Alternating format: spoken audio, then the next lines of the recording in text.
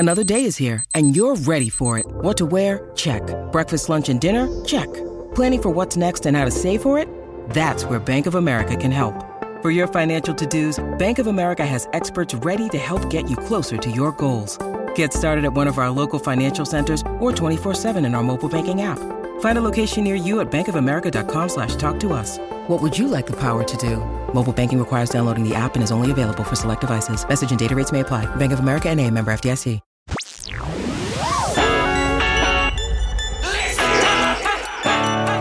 Give it to me.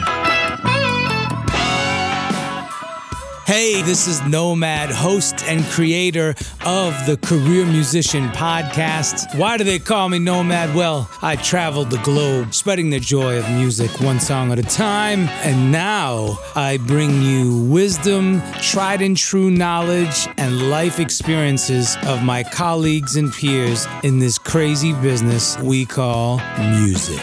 Welcome to the Career Musician Podcast with Nomad. Today I have my Goomba guitar brother, Joe Augello from the 516, Strong Island in New York City. This is the Career Musician Podcast with your host, Nomad. Okay, as Joe says, the 516. Here's the thing, Joe Augello and myself, we met out here in Los Angeles. We had no clue that we're both from Italian descent, both from New York, both played guitar, both around the same age, both have the same guitar heroes. I mean, come on, you can't get any more coincidental than that. But then to top it off, as Joe always reminds me, we got Joe Satriani, the Satch, and Steve Vai, who are also from the same neck of the woods that we are, and they're both Italian guitar slinging brothers. So we got this little Italian guitar club going on over here. What I love about Joe is he's got so much passion, soul, rock, fire, and everything wrapped up in one. He's played with Robin Thicke, Jennifer Hudson, Backstreet Boys, Israel Houghton and the New Breed, and Free Chapel Live, just to name a few. Here we go with Joe. We're at Nomad's place, and I got the one and only Joe Augello, my Italian brother from another mother. How you doing? How you doing? We're from the same hood. What part of Strong Island are you from? I'm from the very beginning of Nassau County. Probably the first town, which is Elmont. So that's like, way out west. That's where I grew up. Saw my first concert there. And who was your first concert? 1977. My first concert was supposed to be Elvis, but he died 6 days before the show. So a couple of weeks later, I saw Glenn Campbell. Ooh. And that was my first concert, Belmont Racetrack. Wow. And I got to meet him. I got to meet him that day, and I was 4 years old. So it was the only thing I asked him was, "Did you know Elvis?" Because I was a huge Elvis. That was like, really the first thing that made me want to play music or want to, Wow. And and that was the first guitar player I ever saw, man. I watched him do what I'll never forget. He did the theme to the Lone Ranger. Like in between songs. Do you know and it? No, I don't. Oh, okay. Yeah. Should have thought about that one. All right, wow. But yeah, no, I remember, being 4 years old and watching him like just shred, on his Ovation. Can you explain what you mean by shred? Because that's before the term shred was even invented. I think I know exactly what you mean. Right. But how do you mean that? Well, because I know you don't mean it literal, but there's certain contexts. Right. Well, in his way, I mean, he was a picker. He was a Nashville, chicken picker. Well, Kinda. But he was single note guy, probably more than a chicken picking guy. He had great technique. I mean, his very scalular. So bluegrassy, flat picking kind of, or yeah. But also shredding it. He could kind of. He had Ingve chops. You know what I mean? It was, I remember I didn't, I was 4 years old. Yeah. But at the same time, I just remember he was playing really, really fast. And clean. And clean. And he was playing on acoustic. He had an Ovation, yeah. So it's Ingve chops. Yeah. With some country influence. Oh, yeah. But Ingve, also the early rock influence. Well, I mean, remember Glenn Campbell was part of the Wrecking Crew. So he played on all the Beach Boys stuff. He was a lot more than a lot of people probably know him for. He was played on these iconic songs back in the day. To see that as a young kid who was really into music, and loved the guitar. I mean, just Elvis holding the guitar. He didn't even have to play it. That was like the first, my first mental picture of like, wow, and so it was Glenn Campbell at Belmont That was your Racetrack. first concert. Mm-hmm. So was he like one of your first influences then with Elvis then, Glenn and Elvis? Maybe subconsciously. I mean, my dad Okay. used to play. My dad is like an audiophile. So our house was like a record store when I was a kid. It was, I was literally a kid in a candy store, with music. And he loved everything from the Elvis stuff and the Beatles. And he loved a lot of doo-wop music, and New York, back then that was the sound of that was the sound of the city, and that sure was the sound. Yeah, and country music at that time in the 70s. And country music was like in the late 70s, in the early 80s, there was that big resurgence in country music where it became like pop music, so there was a lot of that.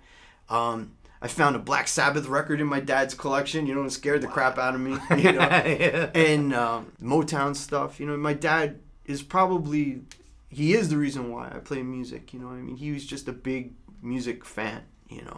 So I feel like you. First of all, you just confirmed, you just affirmed it. I feel like we are like the same dude because my dad was my biggest musical influence, and both growing up in Long Island, both Italian. Of course, my dad's from Cuba. But still, and then, dare I say it, drum roll. We both were studying under the feet of EVH, and right. And so. I love the fact that the initial impetus didn't come from Eddie. No, not for a long time. That's really cool. Well, there's a lot that happened before that. Wait, there's guitar players before Eddie Van Halen? Well, it wasn't even guitar players. Just music. Music, back then, especially in New York, and I didn't realize it at the time, but, we were too young to get the punk stuff and the glam rock stuff. It didn't affect me, but the disco stuff did. And that was unknowing to me at the time a big, huge influence on me. Hearing, my dad had Chic records. I was listening to Nile Rodgers. Before you even knew what that was. Yeah. And the Bee Gees was probably the first thing that really, really... my cousin Steve. We used to play music as kids, and that was our first real influence. At that time, everybody wanted to be Kiss. In the late 70s, and me and Steve wanted to be the Bee Gees. So the Bee Gees music had a big influence on my writing and how I heard music, like those chord changes. When you would hear like. So we mean, yeah.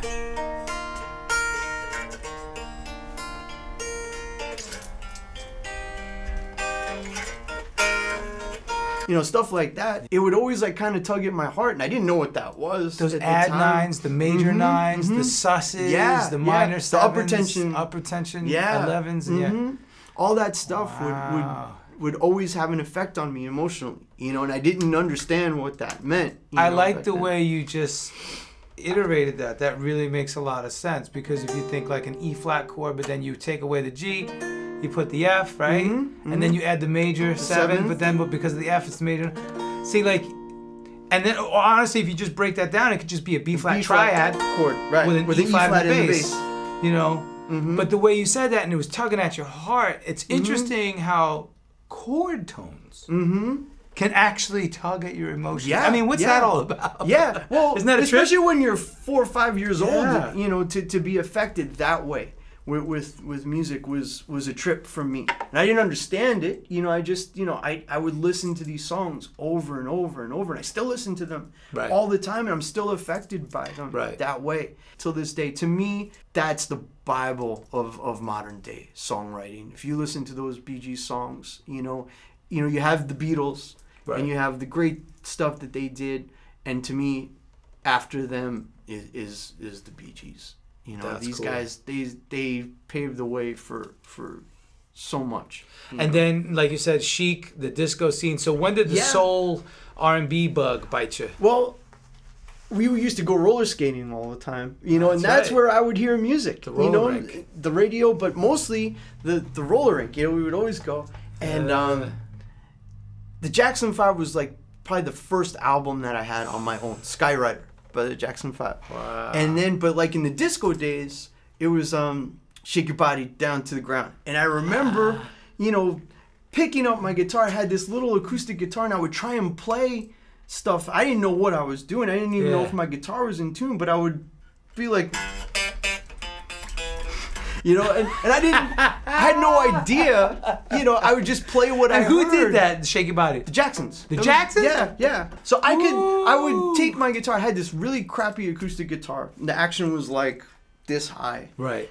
I didn't even know if it was in tune, but I would try and play things along. I didn't know what I was doing. I couldn't play chords. So you're cutting your teeth at the right time. Yeah, I mean, but I didn't know. You know, I didn't know. Yeah, but that's that okay because you felt it and heard it.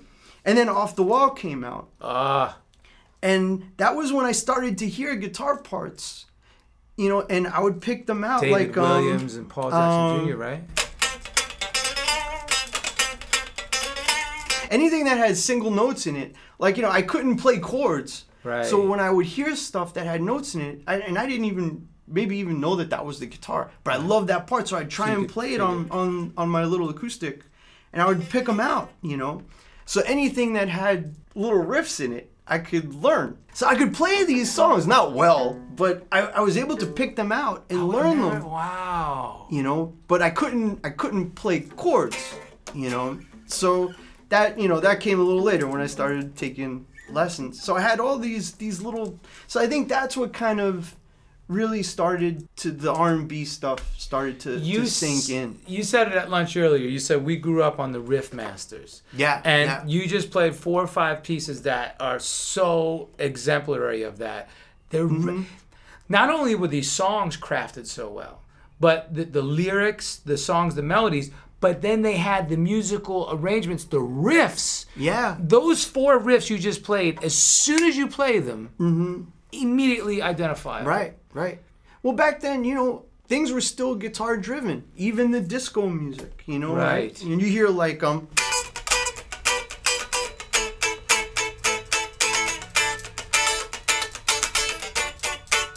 know, all that stuff. I mean, that was like. It was on every day, you know. So those voicings are so informed. Like those are smart voicings, right? Right. Whether the cats back then, he did know. Yeah, he knew. See, he was Nile Rodgers is brilliant, you know. So he was paying attention. He's a jazzer. But even like whether they knew or they didn't know, doesn't matter. Right. It was still informed, and there was somebody in the room or somebody involved in the overall production or arrangement. Who was like, yeah, you play that, I'm going to have the strings do this, I'm going to have the keys do, you know, so, I mean, and I miss those days because that's when bands were in the room together creating, right? Yeah, you know? Now, it's coming back, I do believe, you know, so that's the good news. It's some of it's there. But I love that you shared this history with us, how you came up, because that is a rich musical history. Yeah. All right, what do all New Yorkers have in common?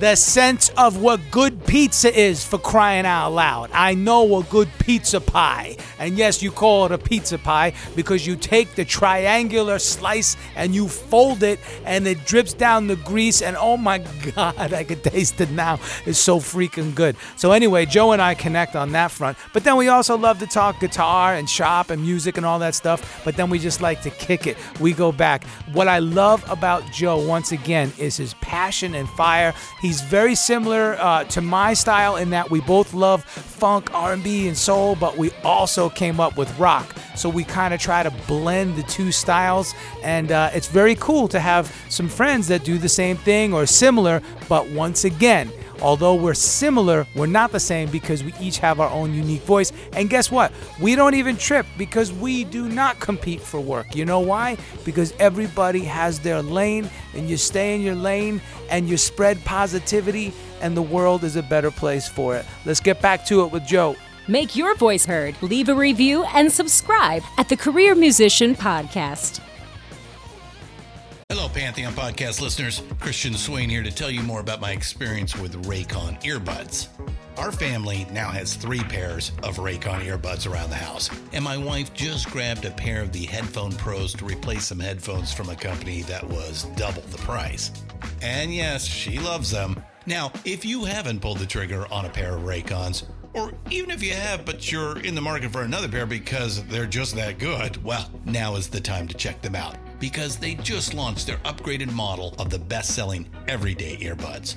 With Raycon's upgraded everyday earbuds, now you also get active noise cancellation, ergonomic design, and multi-point connectivity that lets you pair with 2 devices at once. New quick charge function, 3 customizable sound styles, plus awareness mode. Available in a variety of vibrant new colors to complement any and all skin tones. I even have a pair of earbuds in a cool green color. I have tried just about every earbud known to humankind, and these Raycons are fantastic. Seriously, if you've been wanting to check out Raycons, there truly is no better time. You're going to ask yourself why you didn't check them out sooner, and Raycon offers a 30-day happiness guarantee. So what are you waiting for? Go to buyraycon.com/Pantheon today to get 20% off your Raycon order, plus free shipping. That's right, you'll get 20% off and free shipping at buyraycon.com/Pantheon. buyraycon.com/Pantheon. You know, I wasn't thinking about being a lead guitar player just yet.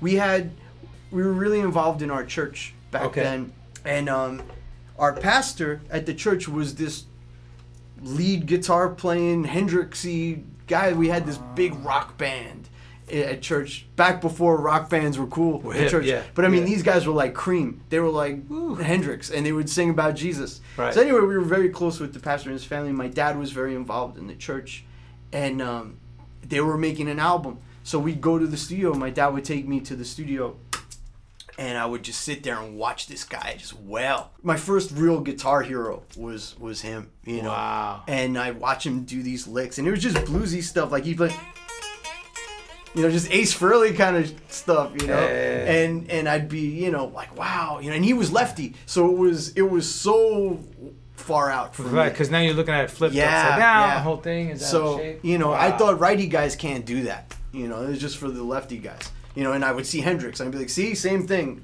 You know, it kind of grew from there. You know, I guess before Eddie, you know, it was those songs. It was MTV. You know, I would you know, sit there and watch like the first days of MTV. I remember when MTV came out, and you know, it was like in the summertime. My mom's like, "You're not gonna sit here and you know watch TV I was like, all day." But I showed her. I was like, now I know how to play the songs. I can watch, you know. And I used to hear, you know, and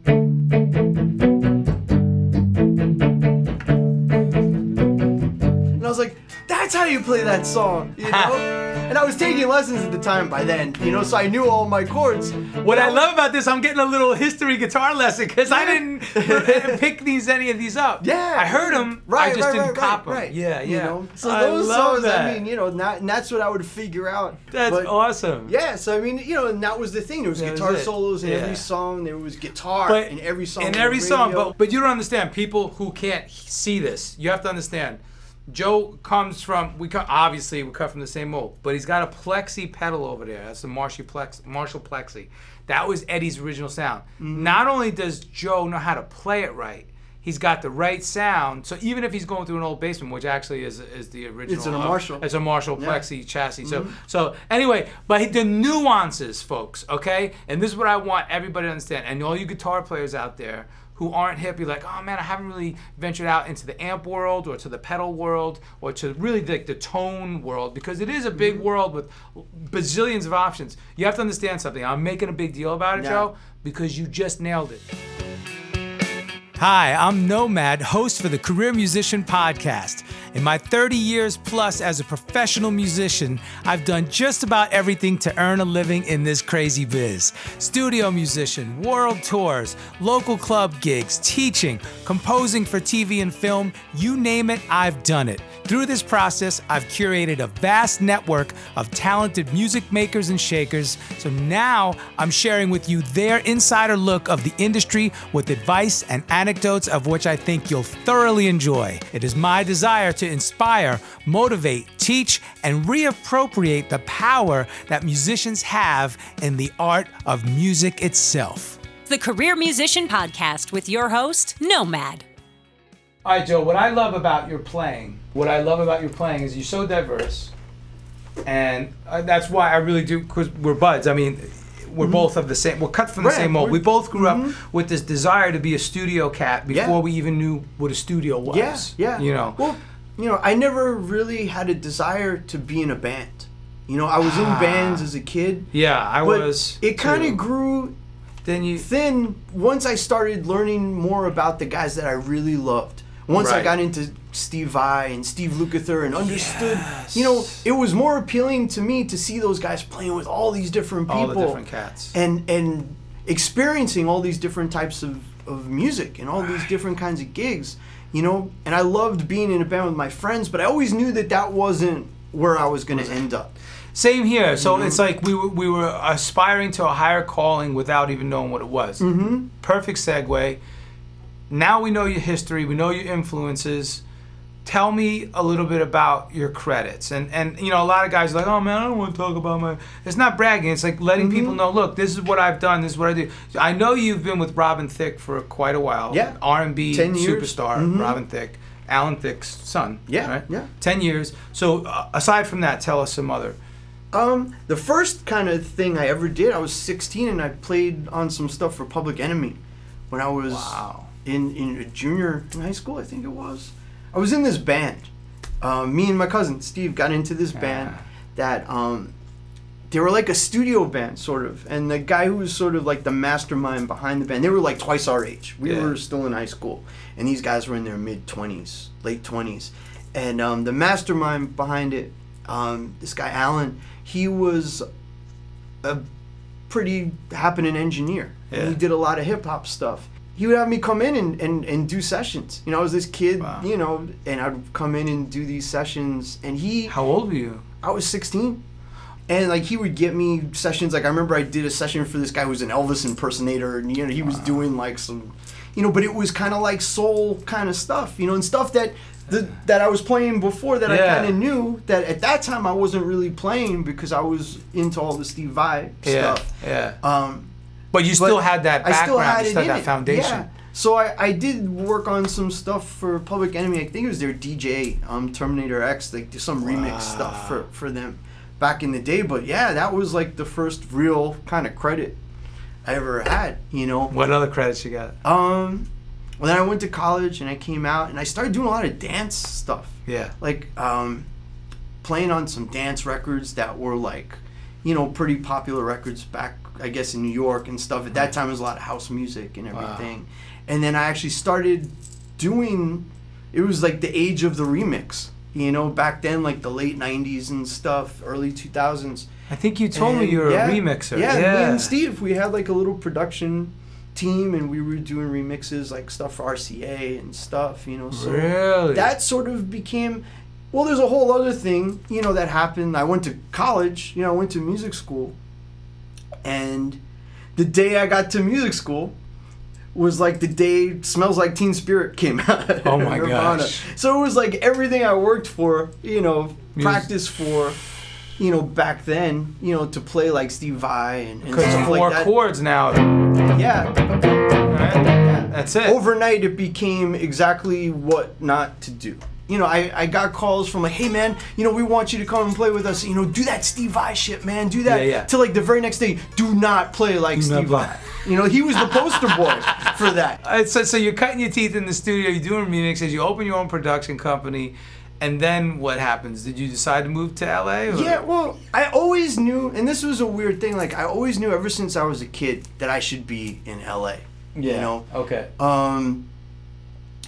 I saw the movie The Jazz Singer when I was a kid. Remember the Jazz Singer, Neil Diamond? Yeah. It was just kind of stupid, but that movie like lit something, lit a fire inside of me. He was this dude from New York, had nothing going on. He moved out to LA and became this huge rock star. Yeah. And just the thought of the movie, just seeing him in LA and in the studio, and I was like, I was so inspired. I was like, wow, that's what I need to do, like Neil Diamond. I need to move out there. I need to be like Neil Diamond. And I would see the movies when we were kids, but it was cooler then. Love on the Rocks. Oh yeah. It's cool, anyway, so then I would see the movies like Fast Times at Ridgemont High and The Karate Kid, and I was like, I belong hanging out with these people. That's what I want to do. So, and looking at all the records, all the guys I loved, I mean, it was all made there. You know, it was all, everything from Thriller to the Toto records, and the same guys playing on everything. You know, Steve Vai was there, you know, it was like Eddie was there, you know, I got to be there, you know. So, you know, a lot of stuff happened. In the 90s were a weird time for me as far as just like, you know, you're supposed to find yourself in your 20s, and I kind of was so lost, I didn't know what I was doing, you know, like I can relate. Playing jazz and trying to, you know, be that guy, you know, and I guess you have to go through that stuff as a musician, you know, but I had a few epiphanies, you know, along the way. But what was funny was, you know, I was in that frame of mind, I'll go back a little, and I went to go see Prince by myself. I went to go see Prince play, do this show, and I had like front row to see Prince. Dude. You know, and he comes up there and just plays one fucking note, and it killed me. And I was always a huge Prince fan, you know, and it just kind of set things as far as me with the guitar in a whole different way. It aligned you. Yeah. I was like, you know what, I'm not a jazz guy.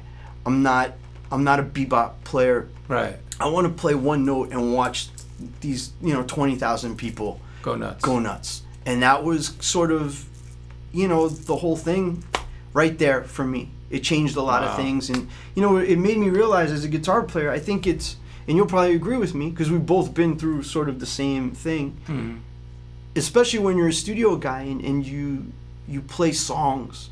I think it's a lot harder to play something simple but make it really effective.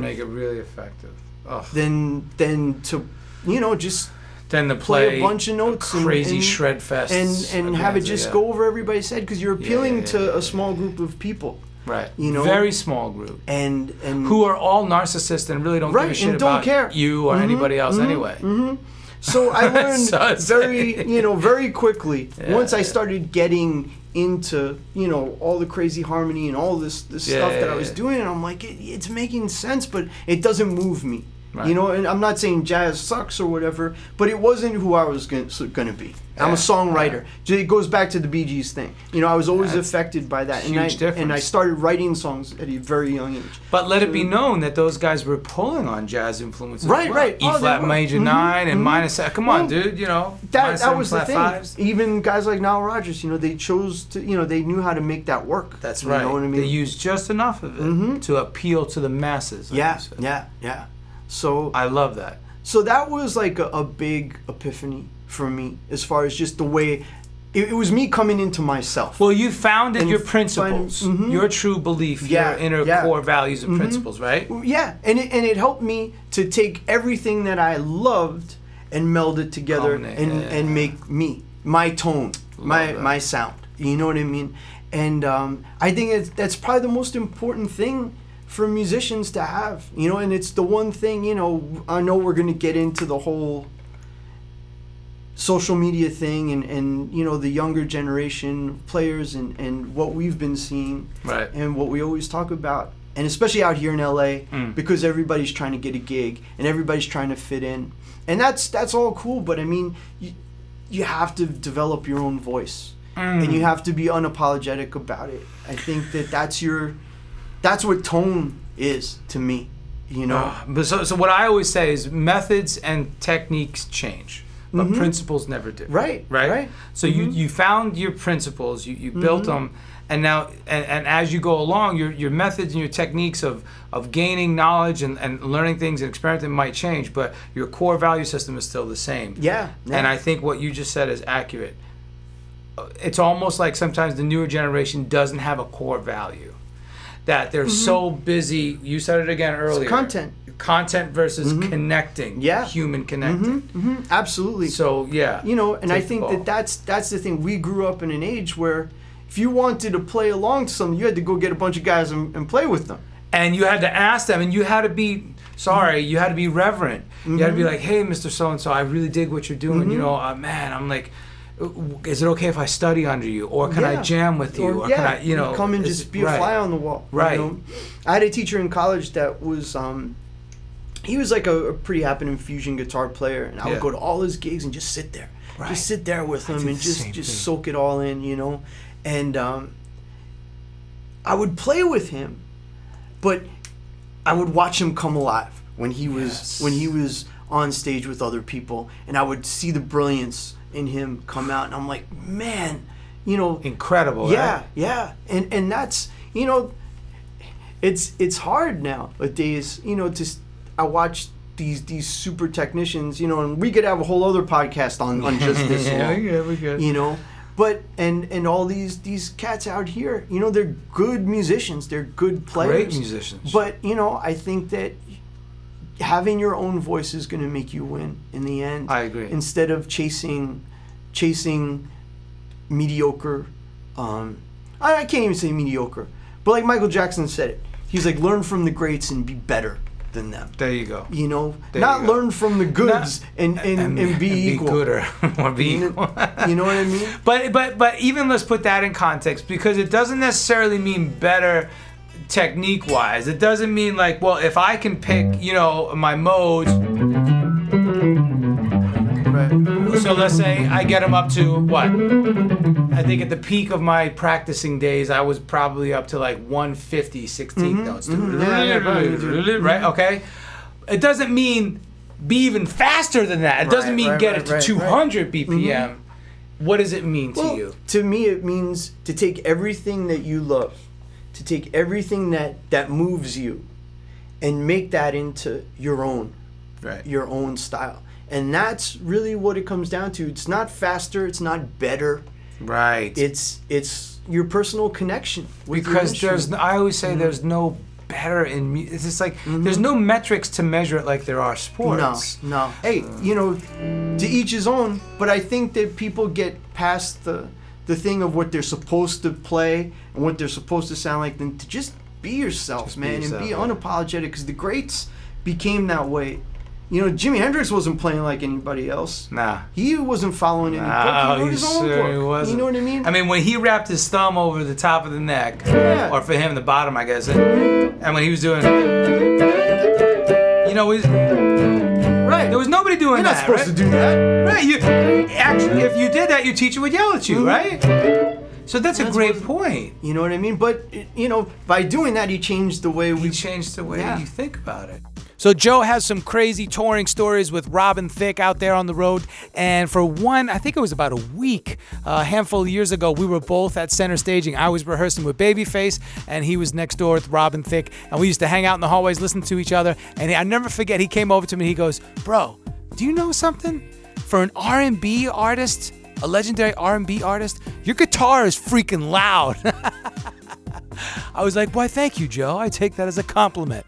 I always say that we're an R&B band that plays like a rock and roll band. Anyway, it's a lot of fun. But look, speaking of playing live, I want to talk about stage volume. I know that is something that a lot of us struggle with, or it's kind of like, taboo. But here's the deal. Here's the deal, folks. If you are not the front man, if you are not the singer in the center spotlight, or, the lead act, the principal, if you will, then you need to be sensitive to everybody in the band and to what the principal artist wants as far as stage volume. You can't be too loud. I don't care what instrument you play, bass, drums, guitar, keys, if you sing, you play, whatever it is that you're doing, you have to be sensitive to everybody around you on stage. So let's all keep that in mind and share the good word. Thank you, Joe. Add the Career Musician to your playlist on Spotify. Hey folks, Stefan Shirazi and Renee Richardson here from the Metallica Report. And we are proud members of the Pantheon podcast family, where the best of music and podcasts unite. We've got something pretty cool for you. We're giving away an exclusive Metallica merch package worth over $250. That's a whole lot of Scary Guys, skulls, M72, and other sought-after Metallica swag. And we've made it easy for you to win. Follow and share the Metallica Report, and you're in the game. Go to pantheonpodcast.com/Metallica, enter your email, and hit that button to be entered to win. And just like that, you're eligible for our monthly exclusive Metallica merch package. And guess what, rockers? You can enter every month, so just do it. And while we love our global brothers and sisters, the lawyers won't let us ship outside the U.S. Yeah. So look, we're going to make this happen. This last section pop. The career musician. This is all about empowering upcoming generations or aspiring career musicians like ourselves, or even people, I don't care what age they are, what group or faction they're from, but just they really want to do it. And they need some advice. They need some input. They need some guidance. So I'm going to ask you a couple quick shots here. Sure. Touring essentials. Like whether it's gear or peripheral, I don't care. So if you say I gotta have a toothbrush and this, then fine. Tell me, what are your touring essentials? I need my iPod. I still You still use an iPod because Great. that thing, man. That's more important to me than anything. That's my sanity. I still have music on my phone, but all my essential music that I need to live is on that. Your audiophile collection that your dad taught you is on that. Everything is on there. Great. Everything is on there. So All right, that's what like else? that's the first thing I pack. Okay. With me. Yeah. That's really the one thing I really look for besides the essentials that you need. Well, let's need talk your about clothes. gear. Yeah, let's talk about the obvious. You know. Well, if we're as going, a guitar player. Right. This guitar comes with me wherever I go. Okay. This is my number one. And who is it? And it's made by Carvin. Well, the Kiesel family now, but this is this is before they switched the names. And this is a semi-hollow.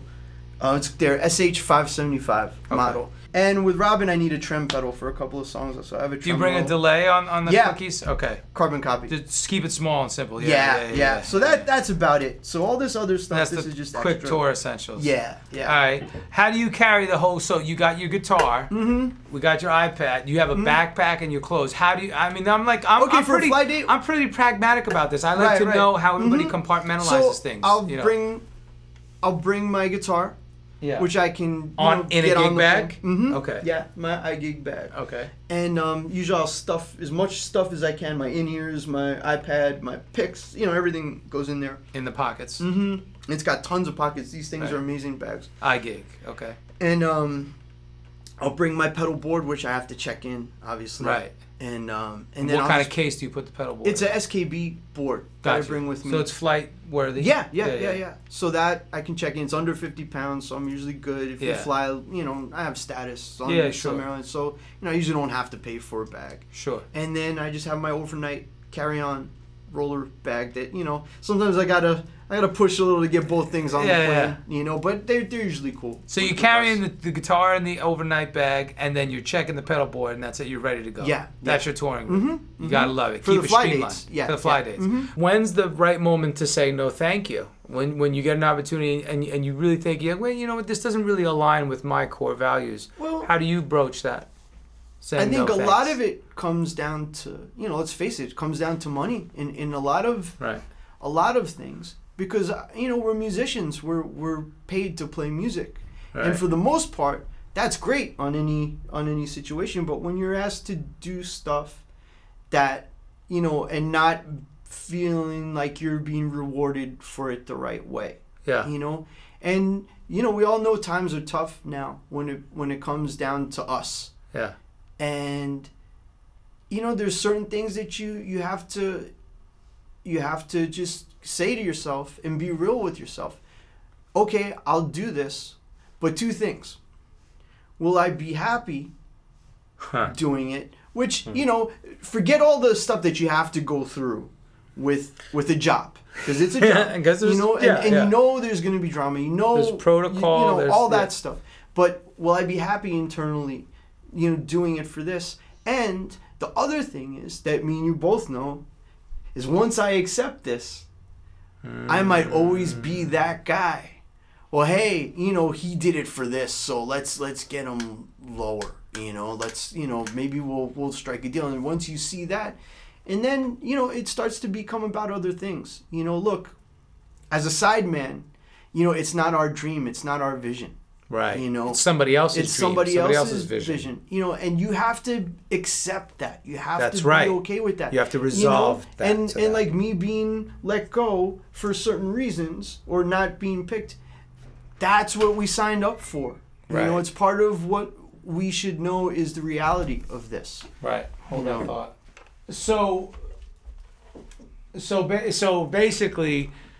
Sorry, it's somebody else's. Yeah, go ahead. Yeah, and you have to be okay with certain things. Right. But if it doesn't align with once you get past that, if Right. you're still not happy, then, you have to make some decisions. The bottom line is, I don't care who you are and who you're playing for, we're not safe.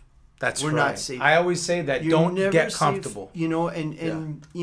Thinking that you're invincible, even as a player, you could be the hot kid 1 minute, and there's always going to be somebody that's going to come and take your spot. You know what I mean? Woo. And with social media now, the only difference is it's more visible. It's more visible. There have always been monster players out there. You just didn't know about it because there was no platform. Now you can literally dial them up on your phone and be like, wait a minute, that person is so shredding delicious. Or just somebody that just has it. You know what I mean? Yeah, I've seen a couple of young kids, man, that I'm like, all right, this is the kid. This is the kid that's going to do it. You know what I mean?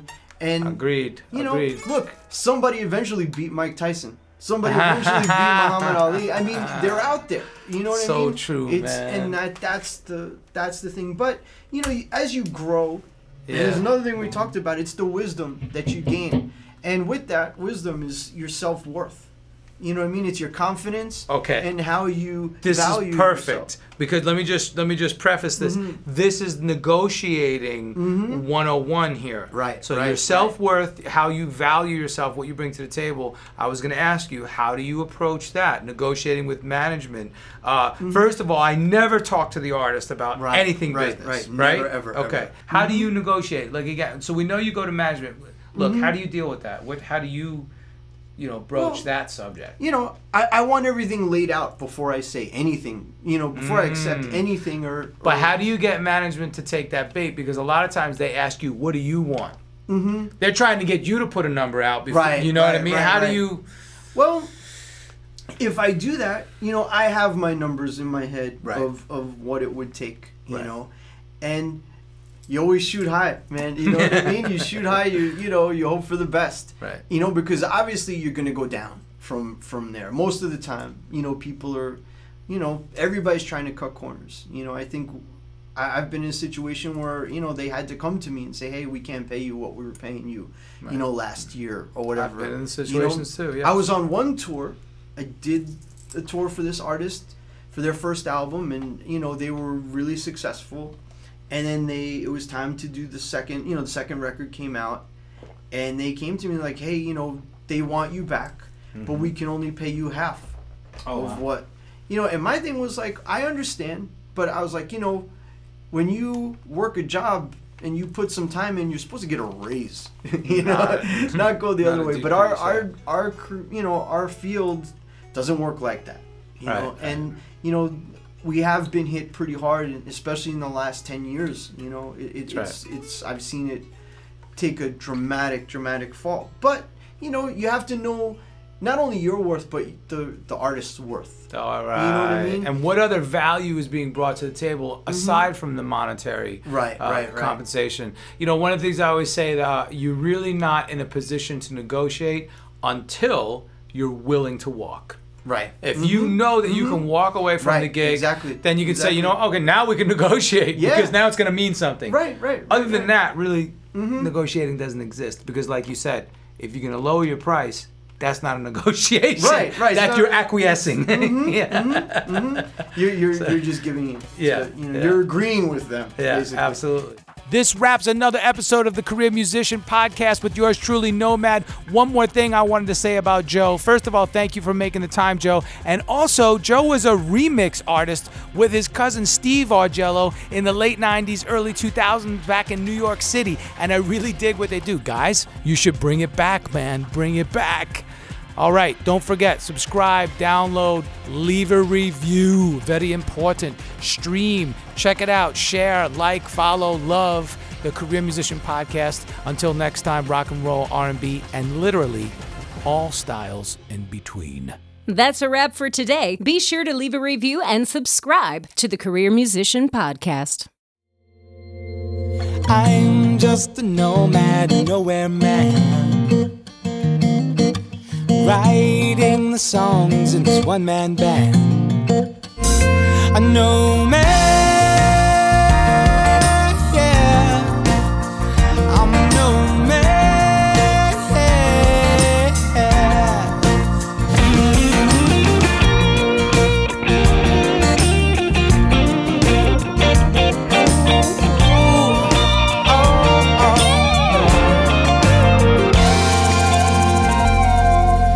Hush now, darling, you'll be fine. I'll be back this way sometime. Until then, baby, don't you cry.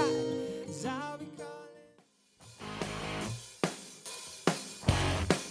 Nomad here, host and creator of the Career Musician Podcast, wanting to tell you all about PantheonPodcast.com network. I am a part of this collective that is solely music-based podcasts. And guess what? It is the only one of its kind on the globe so far. It is a collective of an independent network of podcasts all based on music, which dig into the culture, technology, history, and everything else you can imagine that has to do with music. Thank you so much for listening, and be sure to check us out at PantheonPodcasts.com.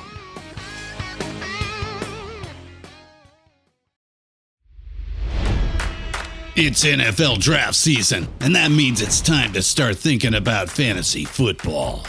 FantasyPoints.com features industry-leading experts and prognosticators using proprietary hand-charted data to help you score more fantasy points. FantasyPoints.com is the place to go for whatever kind of fantasy football you play. Whether you play fantasy football, daily fantasy sports, or do a little bit of everything, Fantasy Points has the meticulously researched content to guide you to victory.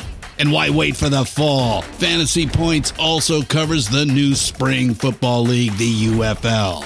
Join the guru, John Hansen, Scott Barrett, Joe Dolan, and other massive names in the fantasy football universe with an exclusive offer. Use code Pantheon for 15% off any Fantasy Points package, including the all-in package, with access to every article, tool, and data nugget that Fantasy Points has to offer. That's FantasyPoints.com and code Pantheon for 15% off at Fantasy Points. FantasyPoints.com, code Pantheon. Score more fantasy points.